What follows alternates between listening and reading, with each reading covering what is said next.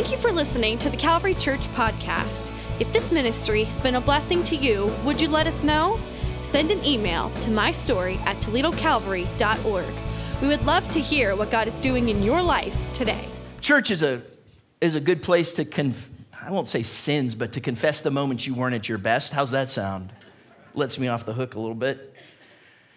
Years ago, this was pre-pandemic, we had a birthday celebration for somebody in our family. And we said, where do you want to go eat? And they mentioned a certain restaurant that I will remain nameless so as not to get sued at the end of this service. Okay, you with me? So they said a certain eating establishment here in Northwest Ohio. Their birthday was on a Wednesday, and we had Wednesday night services. So we had to go. We had kind of a tight time frame to eat and then get back for church. And we went to this restaurant, and we sat down, and right away I was like, I'm kind of a little bit of a stickler for customer service. And I was just like, this customer service isn't that great. And then we ordered, and then we waited, and we waited, and we waited. Have you ever had one of those experiences? We waited a long time. And I try not to complain, but I was like, I'm watching the clock. It's supposed to be a birthday celebration. It was all these things. And let's just say I had non-pastoral thoughts. Are you with me? Is that all right? And when I expressed those non-pastoral thoughts, the worst part was they didn't seem to think it was weird that we had waited over an hour for our food. I mean, it was just one of those really, really bad experiences. And we walked out, and I said to Rhonda, I will never go back to that place again. The way I was treated, the quality of the service, the food that they gave us, the experience I had, I'm telling you, I am never, I think I actually told the lady, didn't I? Praise God. And then I invited him to a whole different church. I said, that's not true, but yeah, I should have. I said, I am never going back to that place again. You ever had an experience like that? If that's the way those people are, if that's the way I'm going to be treated, I am never going there again. And that's the way a lot of people feel about the church. They look at who they think are Christians and say, that's the way they are? That's the way the church is? That's how they're going to treat me? No thanks. I'm out. If that's what those people are like, I don't have to go there. I'm never going there, or I'm never going back there again. Jesus actually has a name for what happens in those moments, because typically when people have feelings that are that deep, it's because they've interacted with people who have somehow so affected them by the way they were treated, by the way that they lived, by the things that they saw, that it pushed them away. Jesus uses a word in the Gospels, and we'll see it here as we look at this today. It's the word hypocrites. You ever heard that word? The fact that sometimes people's actions can repel other people is not new to the 21st century. It's not new to the modern day church. I don't think it's unique to the church at all. Anytime you have a religious group, anytime you have an organizational structure, because you see it not just in churches or religion, you see it in politics, you see it in business, where people say one thing or live another way or affect you in a certain way. Jesus uses the word hypocrites, and he addresses this. In fact, it's a major part of what he's saying to us in Matthew chapter 6. Look at how he starts the chapter. Matthew chapter 6, verse 1. He says, be careful not to practice your righteousness in front of others to be seen by them. If you do, you will have no reward from your Father in heaven. As we unpack this today, we're going to see Jesus use the word to describe the people he's talking about here as hypocrites. In the first century Jewish life, that was kind of narrowed down to some specific groups that he's talking about: Pharisees, Sadducees, scribes, teachers of the law. You'll see those different names. When we get to Matthew 23, he puts them on full blast. We'll see that when we get there here. But he's wanting to show us something today as he talks about hypocrites. Teaching about hypocrites, is that relevant today? You better believe it is. Because when I say hypocrites, some of you might know some. When I say hypocrites, some of you might be affected by some. You called yourself out, not me.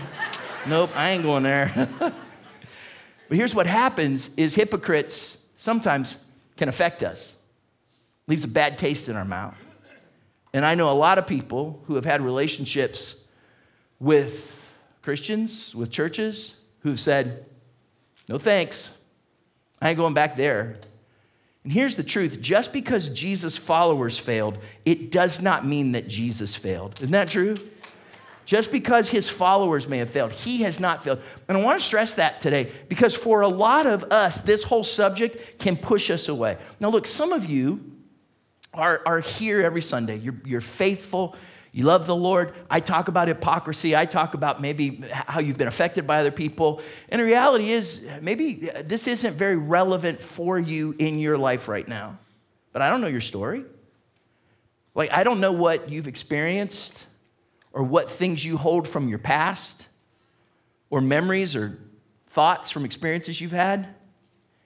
Even more, not just in this room or an auditorium too, but on the other end of that camera, there's thousands of people whose faces we've never seen and I've never had the privilege to meet, who have stories that unfortunately have as a starring character somebody who Jesus might have called a hypocrite.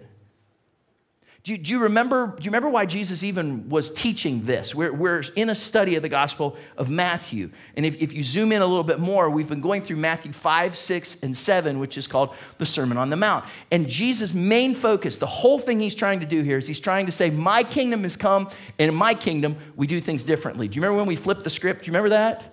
Where Jesus said, hey, you used to do it this way, but in my kingdom, we're going to do it this way. Here's how you're blessed. Here's how you live. Here's how you pray. Like he's been teaching us those things.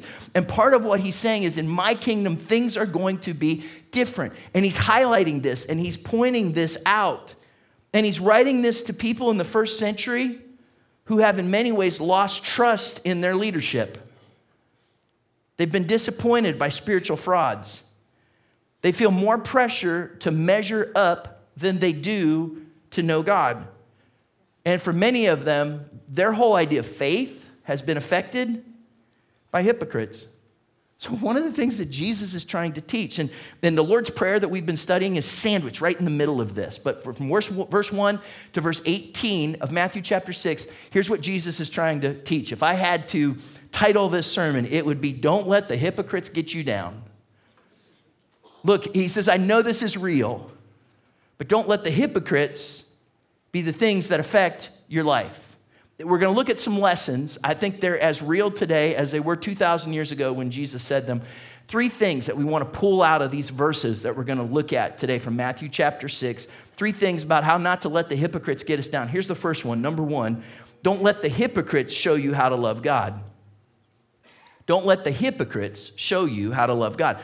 Don't let these folks Jesus is going to call hypocrites define for you what religion looks like, what your love for God looks like, how you view church or how you view a relationship with Jesus. And Jesus is going to give us 3 examples. He's going to talk about our giving, he's going to talk about our praying, and he's going to talk about our fasting. And he doesn't just pull these out of the air. Those 3 things, giving, praying, and fasting, were key hallmarks of a Jewish religious life, a major expression of their faith. And so we'll jump in and look at each one. First, here's what he says about giving. Matthew chapter 6, verse 2. So when you give to the needy, do not announce it with trumpets, as the hypocrites do in the synagogues and on the streets, to be honored by others. Truly, I tell you, they have received their reward in full. Now, Jesus, they're not sure. He may have been exaggerating here. We don't know that the Pharisees came in, that the hypocrites came in with trumpets, but here's what we know. They would have liked to.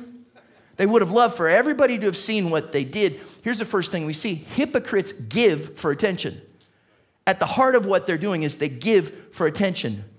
I have a friend who, when you start to brag about yourself and kind of boast about the things you've done, instead of saying hallelujah, like you're praising God, my friend will look at you and go, hallelujah, right? Because right now you seem to be praising not God, but yourself. And when the hypocrites would come in to give, they would kind of say, hallelujah me.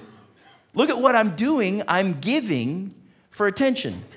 And Jesus says that's not the way that it's supposed to be. At the very heart is their selfishness. Have you ever been to like a conference or a convention or gotten some kind of like sales pitch or goodie bag where somebody gives you some kind of gift that has their logo or their marketing all over it? Do you know what I'm talking about?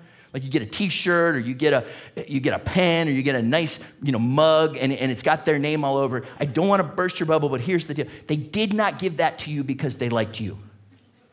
They didn't think you needed a t-shirt. They didn't think you needed a new mug. Purely selfish.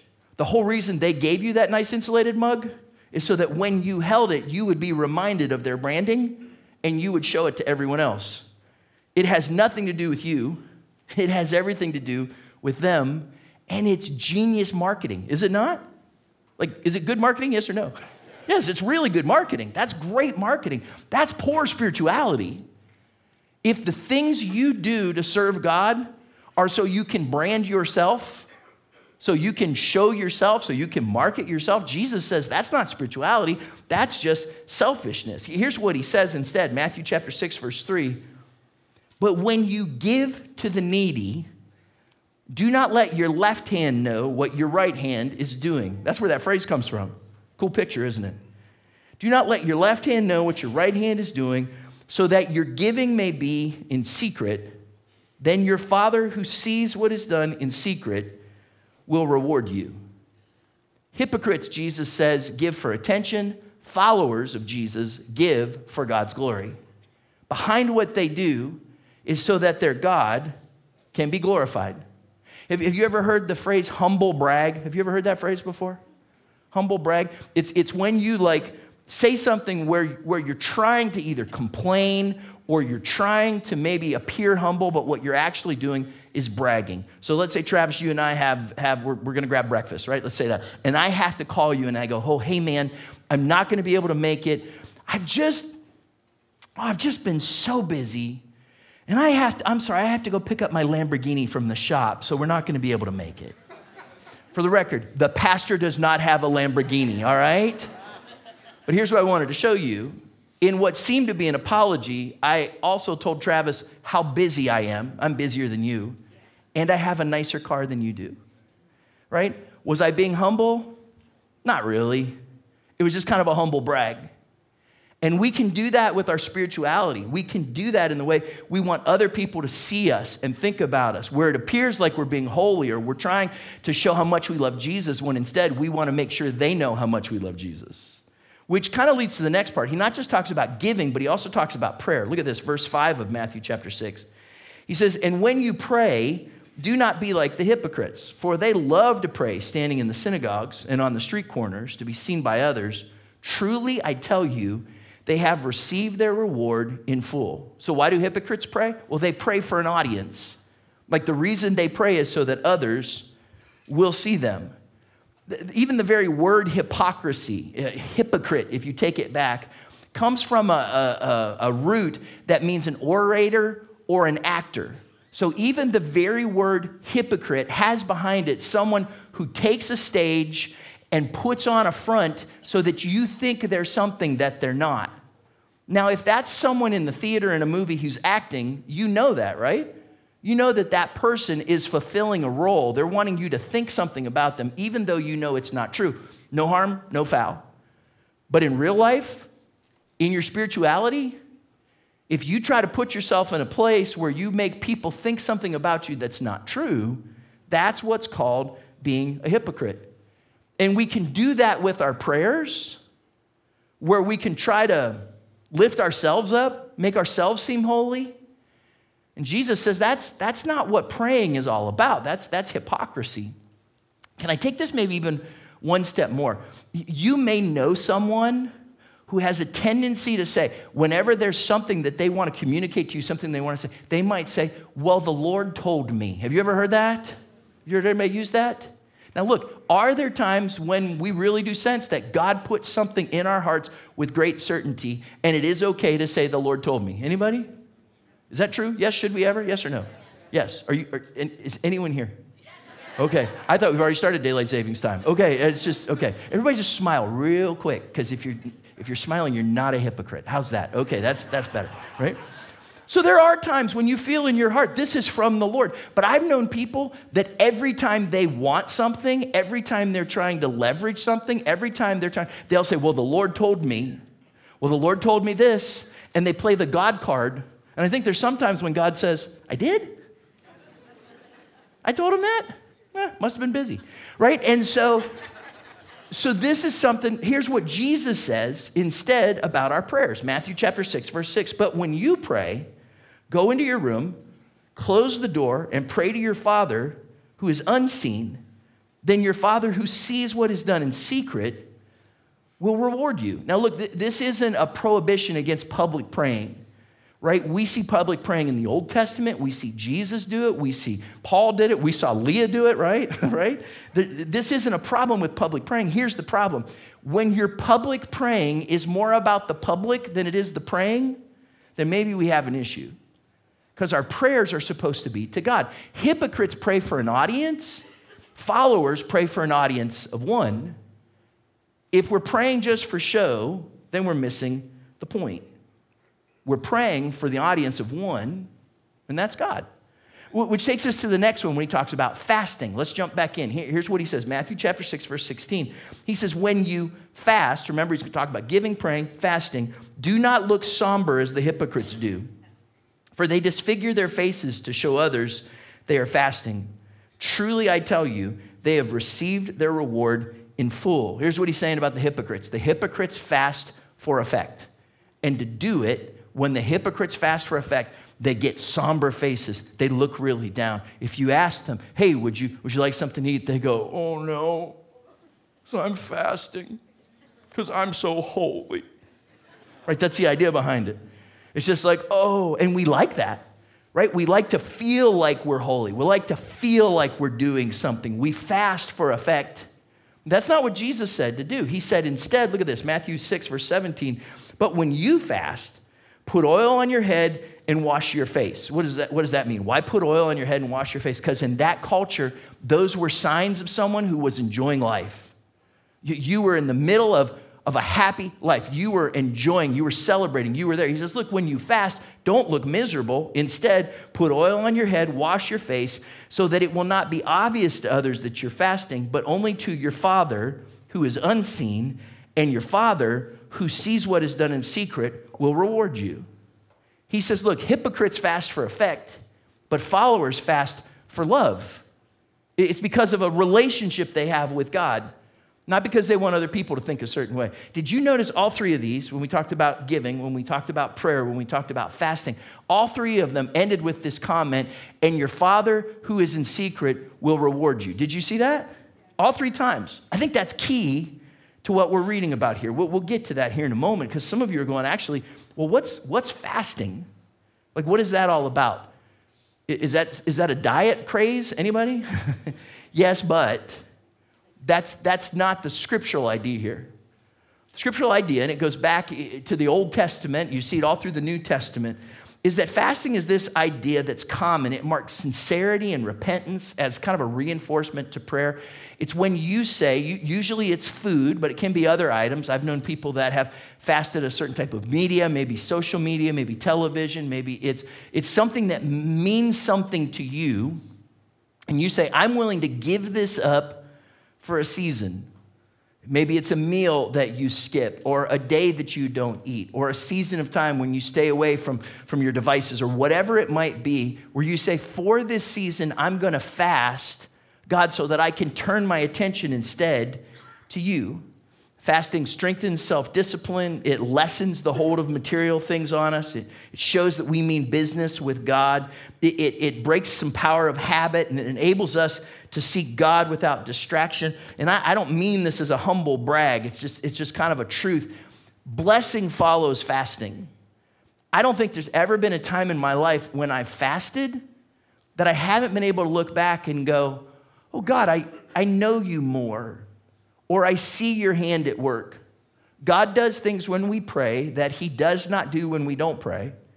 And I've seen God do things when we fast that would not have happened if we had not. And so this is key for us to see this. Let me break this down then in just two thoughts. Don't let the hypocrite show you how to love God. Instead, truly loving God is not about impressing others.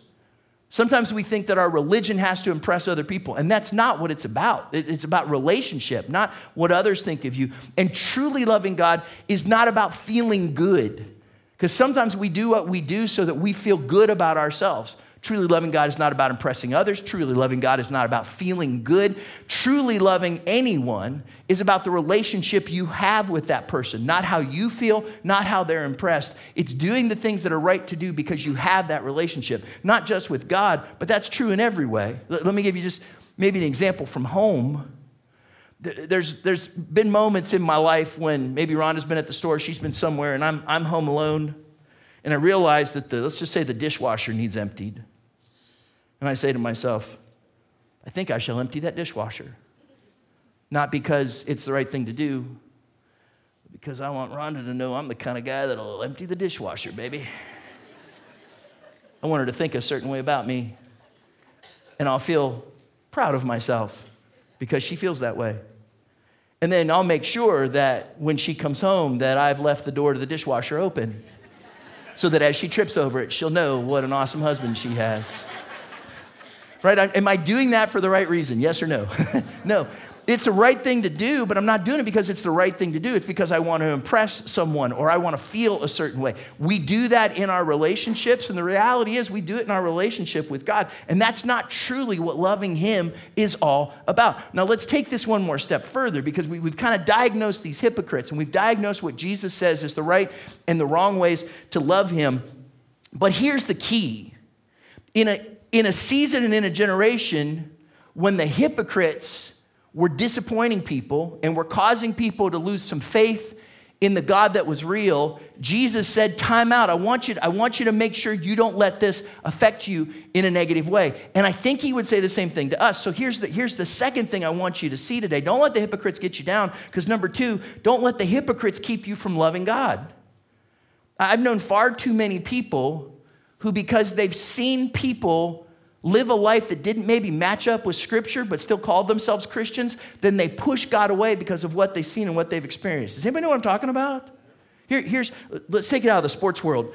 There are some teams that I just don't like. It's not because the players are bad.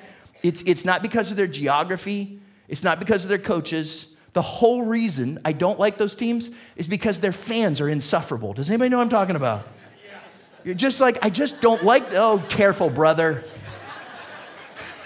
I got you. I know you. And so, but you're like, I just don't like those people because of what kind of fans they are. And do you know what the worst kinds are? The worst kinds are the ones that have the gear and talk the talk, but they don't watch one game all season, right? They pretend to be fans, and they're insufferable. And I'm like, you know why I don't like that team? It's because of them. And that's how some people feel about the church.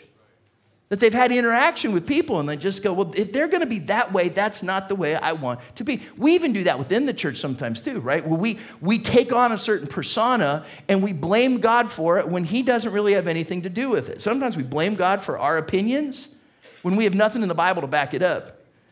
We use faith as an excuse for the way that we act when we're acting in a way that Jesus wouldn't approve of. And sometimes we've got to go, how does this really affect us? Both to keep us from pushing faith away and also to keep us from being hypocrites ourselves. Here's my hope. Don't let the fakers keep you from the real thing. And that's what Jesus is trying to say here in Matthew chapter 6. He's saying to His followers, you see those hypocrites? Does it bother you? Don't let them keep you from the real thing. I stress this almost as a warning. It's like red flags. Because I just know too many people who have let people who have acted hypocritically keep them from a real relationship with God. Can I highlight just real quick some warnings or some red flags that I've seen in this area?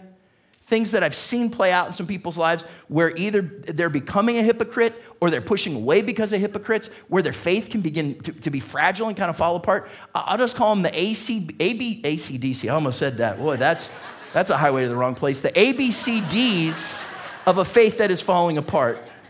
Right? You know how I sometimes have the ABCs? I'll give you one more, right? The ABCDs of a faith that is falling apart. Here's the first one. The letter A, those are attitude issues. When you start to see some things in your attitude that are unhealthy, then maybe it's a good thing for you to step back and watch your faith. We won't take time to read it right now, but remember the passage in Matthew chapter 18 we looked at a couple of weeks ago, where you have the Pharisee and then you have the tax collector?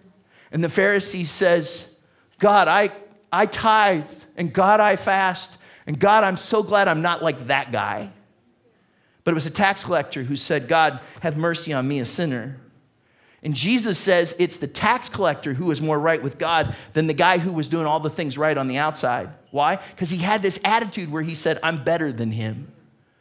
And if you start to see in yourself this attitude where you think somehow you're better than someone else, might be a good time for a faith checkup. That's the letter A. The letter B is what we'll just call a busy lifestyle. Sometimes the thing that keeps us from a vibrant faith is how busy we are. The Pharisees that we talked about, who Jesus will call hypocrites later in Matthew chapter 23, they had 613 rules that they had to follow. And then they had a whole bunch of rules that kind of spun off of all those other ones. They were so busy practicing the rules of their religion that it caused them to push away the God who they were supposed to be worshiping in the first place. Now, you might not have all those rules in your life, but the truth is busyness kills relationship. It can take us away from a healthy relationship. Because sometimes we're so busy being holy, or we're so busy making money, so busy with our family, we're so busy being busy, that sometimes it causes us to misplace and push away the relationship with God that's so essential. And don't hear this the wrong way. I'm not saying this is a matter of time, because sometimes you just don't have the time you wish you had. Sometimes there's just busy seasons. I think it's more of a matter of awareness. It's having an awareness, it's having an openness to recognize and realize that God is with you in every moment of your life. Let's keep moving. That's the letter B. Let's go to the letter C. We'll just call this one a confused belief. The letter C is a confused belief. This is kind of a cool one right now, because if you have questions about your faith, the word that a lot of people use is then you start to deconstruct it. You start to take it apart. You start to pick it apart. We have a kind of a subset of theology that we refer to as apologetics. You ever heard that word? Apologetics, what is that? Well, that's a study of how to defend your faith. It is important. It is vital that you know how to defend your faith, that you know that you trust that the Bible is accurate, that you know that you believe what you believe and why you believe it. But can I tell you this? I don't care how much apologetics you study. There will always be some things where you go, I don't understand that. Like, I don't get it. Like, some of that just does not make sense. Isn't that what faith is all about anyways? It's not faith unless there's a part of it where you just go, okay, I just believe. God, I don't understand everything. I don't know why you're doing everything. God, I don't get it all. I just know this. Faith, by its very definition, is believing without having all the answers. It's the substance of things hoped for. It's the evidence of things not seen. We don't have time to unpack it all, but I know too many people who go, well, I don't know this, or I don't understand that, or I'm not sure I can trust this, so I'm just going to check out on God, which is really bold, because all of a sudden it just says that you're the authority and he's not. There's a passage in Scripture in Psalm 131 that, to be honest, I've gone back to many times over the years when things happen and I go, I don't understand it, I don't get it, I don't know why, God, this doesn't make sense. And it says this, my heart is not proud, Lord, my eyes are not haughty, I do not concern myself with great matters or things too wonderful for me. Some of us don't like to admit that there might be some things that are too wonderful for us because we think we're wonderful enough to figure it all out. And sometimes, and this is the very nature of faith, sometimes I've just got to say, God, I don't get it all, but I trust you. Which takes us to the letter D real quick. This is the one that I've seen push a lot of people away. It's disillusionment. Where something happens and we get disillusioned. And because of that, we push our faith or we even push God away. In fact, sometimes the whole reason we're disillusioned is because we're frustrated with God. And we say, God, this isn't the way I thought my story would go. We want to write our own story. We want to create our own life. Heard author Barnabas Piper talk about this. And he said, one of the things we've got to remember when we want to craft our own story is that we're not the author. We're a character in the story. Who's the author? Anybody? God is the author. And typically the character doesn't tell the author how to write the story. They live out their part and trust that the author knows what he's doing. Sometimes we get a disillusion with God, but I think when we talk about this passage of Scripture even more, too many times we get disillusioned with other people. And not everybody, but some of you probably have a story of where you've been hurt by a hypocrite, a friend, a pastor, a family member, a church. You've got some places in your life where I got burned. Maybe it was intentional. Maybe it was unintentional. But you've got that in your story. And sometimes it makes it hard to trust other people and really hard to trust God. A lot of times when I'm standing out in the lobby or the atrium or hallway or outside the auditorium here or something, people come up to me before a service and they have a cup of coffee. And I know why they have it. It makes it a whole lot easier to stay awake. True? I know, I'm on to you. I know exactly what you're doing. And I watch people, and on more than one occasion, someone has had a cup of coffee, and I'm not thinking about it, and I'll come up and I'll shake their hand. Well, I shake their hand, and it sends a tremor all the way over here to, their coffee. And it starts to spill a little bit, especially if they've got it too full. I've gone up to people and just kind of patted them on the back. Hey, how are you? And one of these happens, and they spill or something. I'm not doing that on purpose. I didn't mean to give you a third-degree burn. It just happened on accident. I've had it where I've been walking down the hall and I turn around real quick and I don't know that somebody's there, and then I bump their coffee and it spills a little bit. I didn't do that on purpose, but I still burned you. And then there's those times when you're heading to your seat and somebody else sees you heading that way, and that's actually their seat. Do you know what I'm talking about? And you know what they do? They shove you out of the way and spill your coffee. That's intentional.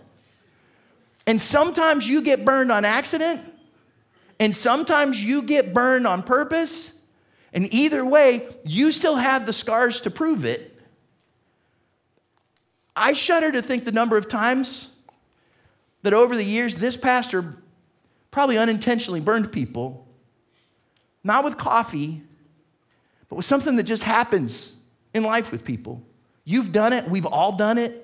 It's been in those places. And the problem is, if we're not careful, the enemy will let all those little spills and all those little bumps and all those little burns keep us from the blessing that God has in us being together and in knowing Him.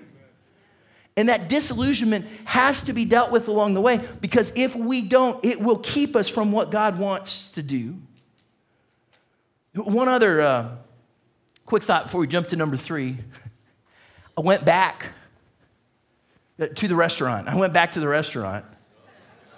There was one day not all that long ago, getting ready for bed, and Rhonda said, well, you got anything going on tomorrow? And I said, oh yeah, I'm having lunch with a friend. Oh, she says, where are you going for lunch? I was hoping she wouldn't ask. And I said, oh, we're going to... She says, where? Oh, we're going to... She said, you're going back there? And I said, I didn't pick it. He likes the place, and there's a certain thing he really likes there, and he says he wanted to treat me, so I'm going back. I said, I'll never go back there, but I will for a friend when he's paying.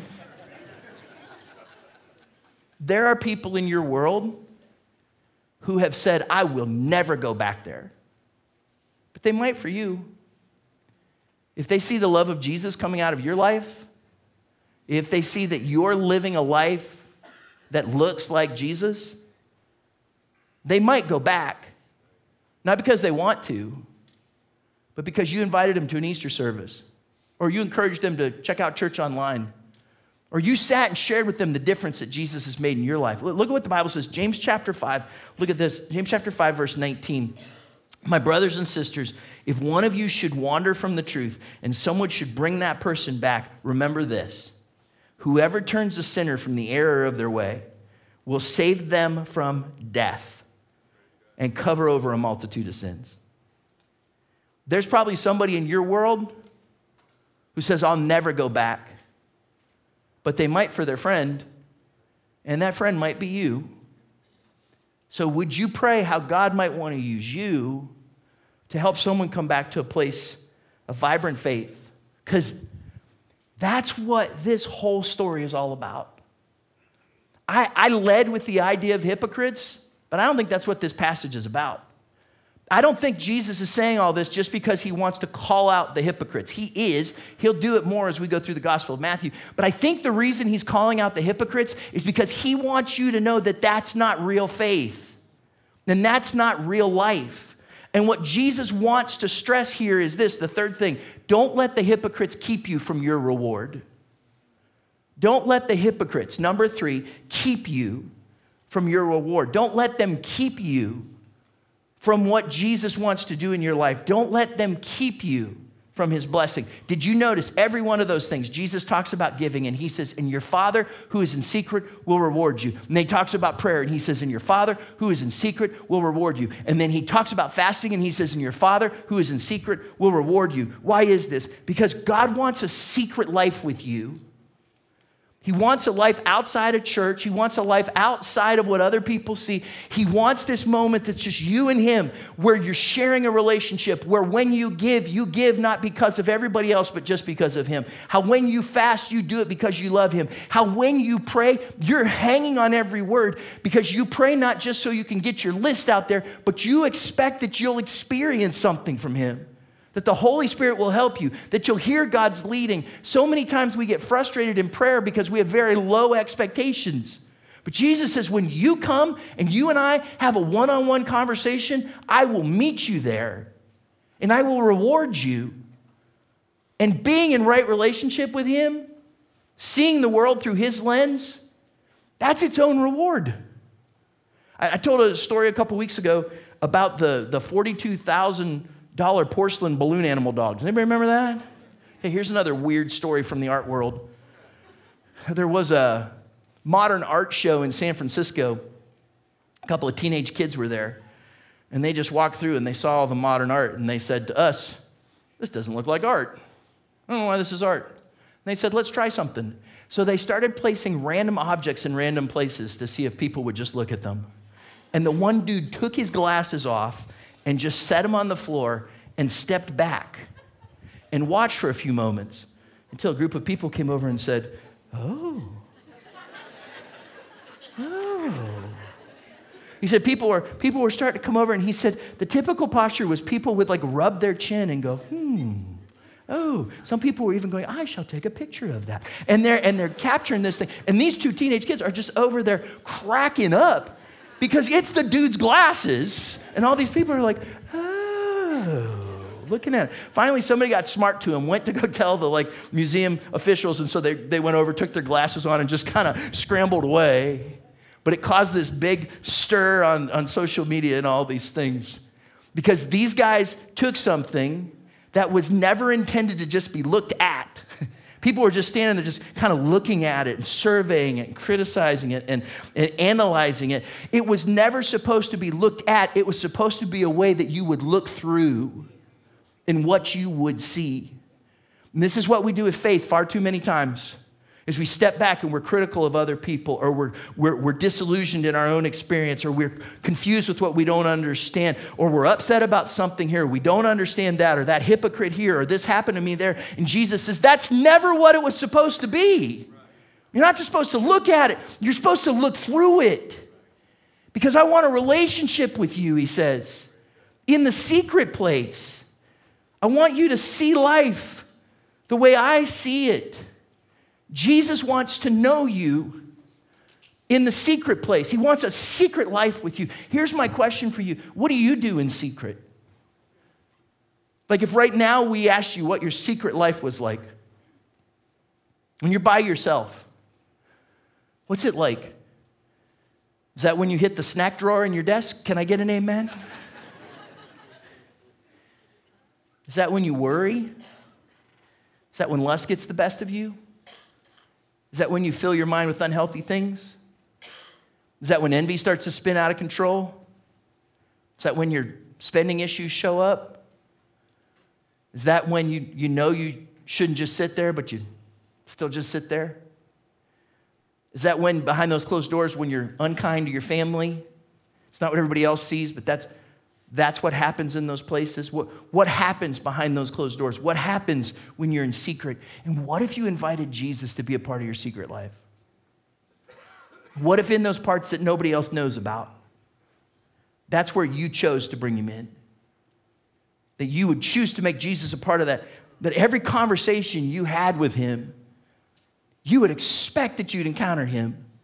That your giving would glorify him. That your fasting would show love to him. That your prayer would connect with him. That you would expect that. Again, I'm not talking about you have to spend hours a day. I'm just talking that you go in with an expectation and say, God, I invite you into every part of my life, especially the secret place, especially the part that nobody else knows about. Would you be willing to invite him there? I know that that's what he wants for you, so that the next time you give your best out of worship. And the next time you pray, you expect that you're going to have an intimate conversation with God, not checking off a list, but believing that through his word, by his spirit, he's going to speak to your heart. That the next time you fast, isn't this interesting? All three of those passages, did Jesus say, if you give prayer fast? Did he say if? No, what did he say? He said when. He expects that we will. And I'd ask myself, when was the last time I fasted? When was the last time you fasted? When was the last time that I set some time aside to say, God, you are the most important thing in my life? That the next time you fast, you choose to love Jesus the most. You choose to make him the very center of your life. Don't let the hypocrites distract you. Don't let the other things you want to stare at keep you. Instead, would you just put yourself in every area of your life in a place to say, Jesus, I invite you here. That you give it all to him, and that you expect that he'll meet you there and he'll reward you there. A relationship with God is its own reward. That you'll look back a month from now and go, I know Jesus better because he's in every part of my life, even in the secret place. I think maybe I've told this story before, but it just seemed like it really fit here. And anyways, you're up here talking long enough, you're bound to repeat yourself. Isn't that true? I mean, I've just told myself that. If I'm up here long enough, I'm probably just going to repeat myself. And so that's just how it goes. So I'll tell it again because you're up here long enough, you're probably going to repeat yourself. So I can remember being, 10 or 11 years old, down in Brett Lawrence's basement. And the doors were closed. And he and I were down there. And we were huddled in front of his parents' stereo, listening to Youngstown, Ohio, Hot FM 101. Hot FM 101. For the record, 10-year-old boys from Warren First Assembly of God Church their moms did not want them listening to Hot FM 101. But we were, and that's why the volume was on 1. Because Brett's mom could not know. And for heaven's sake, Vera Gilligan could not know. But we were waiting. Back in the early 80s, if you wanted a song, you had to go to the store and buy it. You had to get the cassette tape, or you had to get the record, or you had to hear it on the radio. And we sat there hovering. And Brett's folks had a stereo system that had a radio on it, also had a tape deck. And he sat there, and every time a new song was about to start, his little fingers just hovered over the record button. Because when they played that song, we were not going to miss it. He says, dude, there's this new song. You got to hear it. We got to have it. I said, Brett, what is it called? And he said, it's called Eye of the Tiger.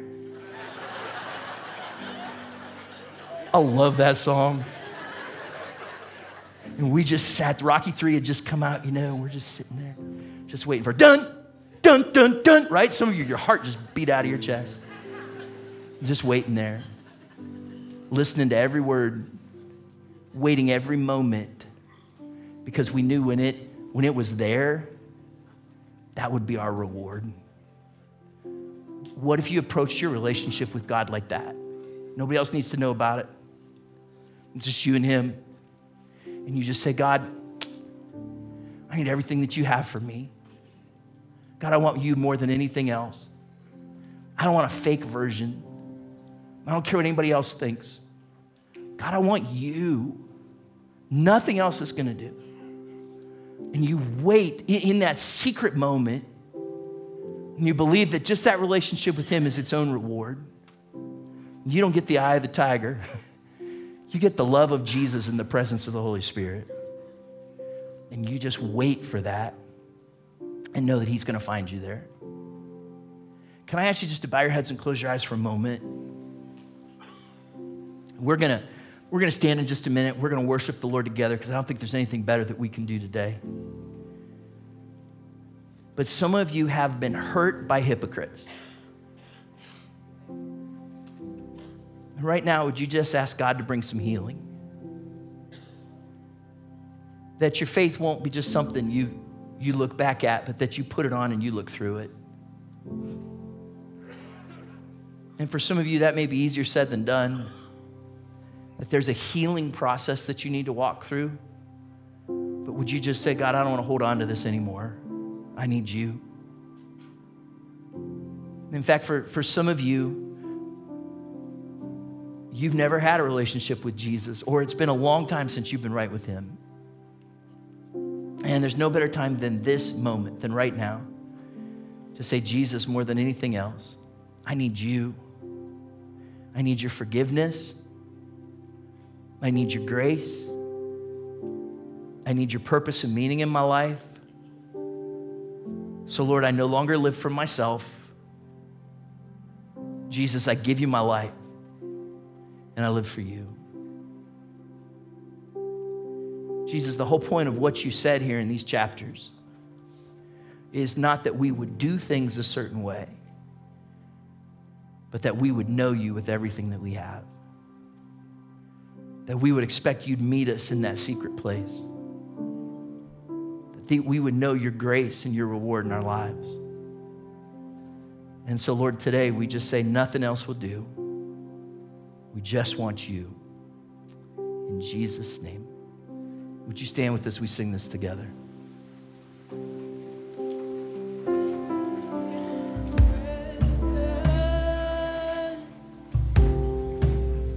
I just want to sit here at your feet, caught up in this holy moment.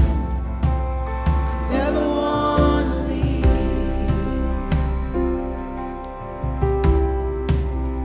I'm not here for blessing.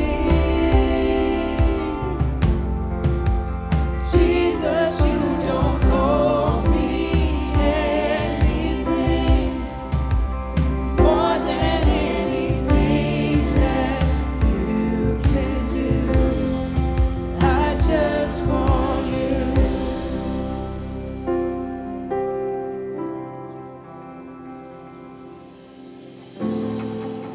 And nothing else, and nothing else, nothing else will do.